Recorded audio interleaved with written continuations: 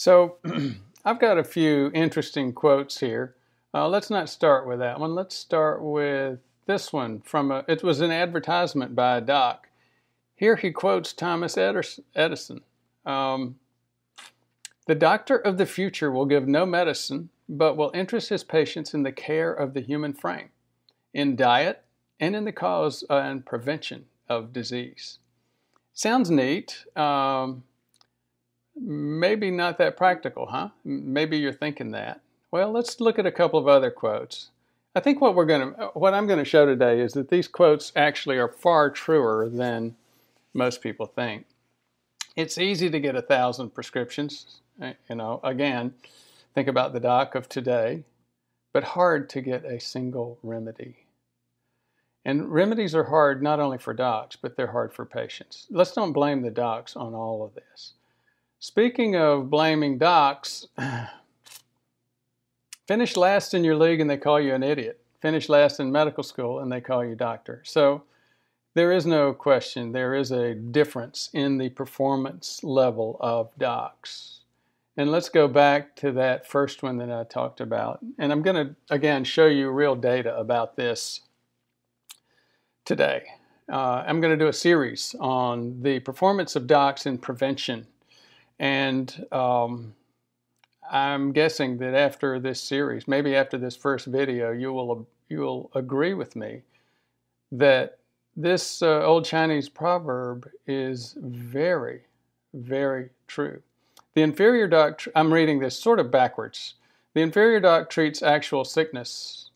The mediocre doc attends to impending sickness, and the superior doc prevents sickness. There is a significant variation in how well docs perform. And I'm going to show you some statistics to help you understand this. First of all, what are these statistics? These come from a large group. As you know, I've spent most of my career managing large groups of docs, 800, 500, and more. I've been a corporate medical director for a large part of my life, and that gives me a very different perspective from the vast majority of docs that you're going to see. This is in Medicare Advantage, and this is a large staff, about 500 docs in Medicare Advantage. And why Medicare Advantage? Well, think about how you decide whether your doc is good. He went to a great school. He trained at a great place. He's board certified. He listens to me. He trained here in the U.S. rather than somewhere else. Well, let me give you some perspectives on each of those items. Again, given my experience and my view. In fact, I showed data in another video which showed that the doc needs to be very insecure, needs to be constantly questioning his or her own diagnosis, continually digging to find the diagnosis. Studies have been done which show that docs that are trained outside the U.S., in medical school at least, tend to do that more than than docs trained inside. And again, these populations are good docs. We're not talking about bad docs in any of these groups. The thing about board certification, it's actually pretty unusual to work with a doc these days that does not have board certification. So that's not a great way of differentiating the doctor's skill either. The third item, how well the doctor listens, how much time the doctor spends with you, how obsessive compulsive the doc tends to be with all your details, that does tend to help. But think about this. Again, this is performance data, actual performance data from a obviously blinded organization. And again, two issues, big organizations versus little ones and Medicare Advantage. Big organizations versus little ones. If your doc is a solo practitioner, or even if your doc is in a small group practice with or large, even 10 to 20 docs, they tend to not have the resources to hold up this kind of mirror, to gather information on the doctor's performance show the doc, and then show the doc how the typical doc, how other docs are performing in this area. That's a critical process. If you've ever taken golf lessons and actually had a video of what you're doing from outside looks very different from how it feels inside. If you've ever done public speaking and done videos, what you feel from inside looks very different from what people are seeing, your audience is seeing from outside. And as you might guess, I'm painfully aware of that. And that's why I'm so appreciative of of your interest, the followers that I have. Now, very large organizations will do this for their docs. A solo practitioner, I haven't seen it yet. Even with practices of 10 and 20, I haven't seen it yet where they will actually gather their performance data and share it with them and compare it to other docs. That is critical. Now, I mentioned Medicare Advantage a minute ago. Here's another thing, another concept. People think that Medicare Advantage is for poor people. They think it's an HMO. I don't want to do that.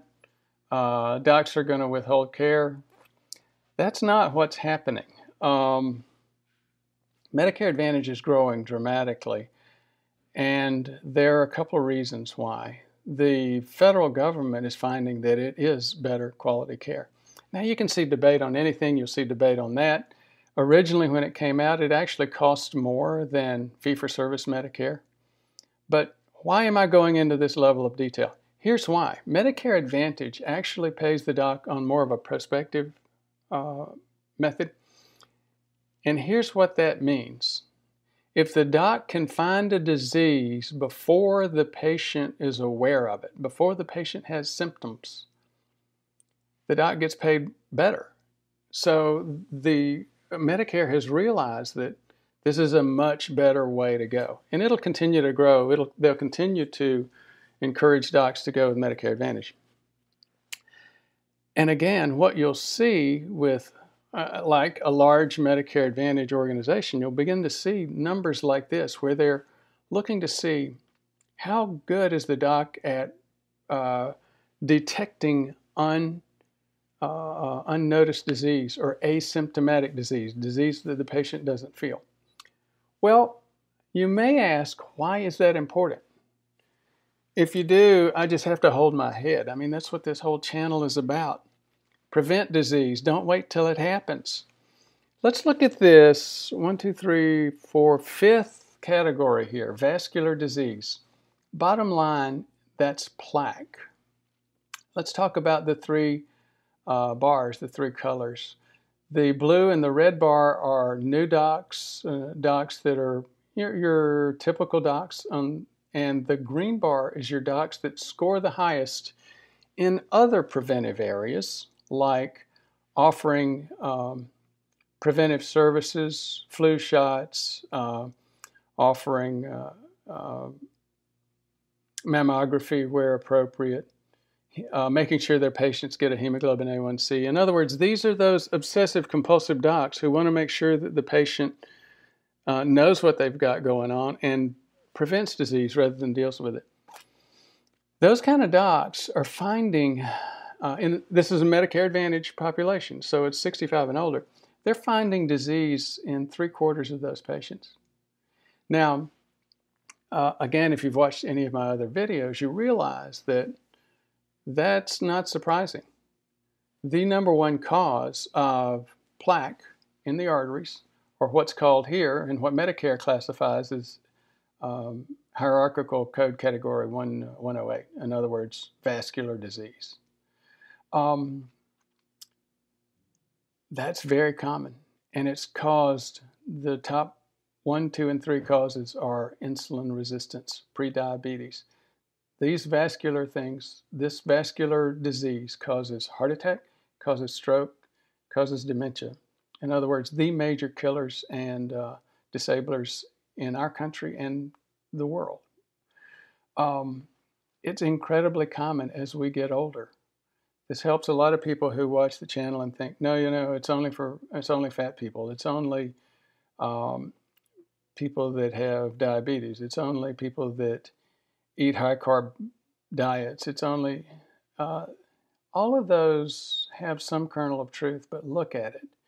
And if you're an internist, a primary care doc, and you're routinely seeing patients, you know that vascular disease and prediabetes happens as we get older. The one comment I'd make about this is, in my experience, the 75% is underdiagnosed. I would guess it's more like 90, maybe 95% vascular disease in a 65 and older population, which means by the time you're 65, the vast majority of times you've had prediabetes, insulin resistance for years. I've gone on a long time. I will come back and cover some of these other categories. You'll see that we have some very interesting patterns regarding diabetes, morbid obesity, malnutrition, all big killers in our population, our society. Thank you for your interest. Thank you for listening. For more information, please visit our website at prevmedhealth.com. To learn more, watch our videos on YouTube at Ford Brewer, MD, MPH. Thank you very much for your interest.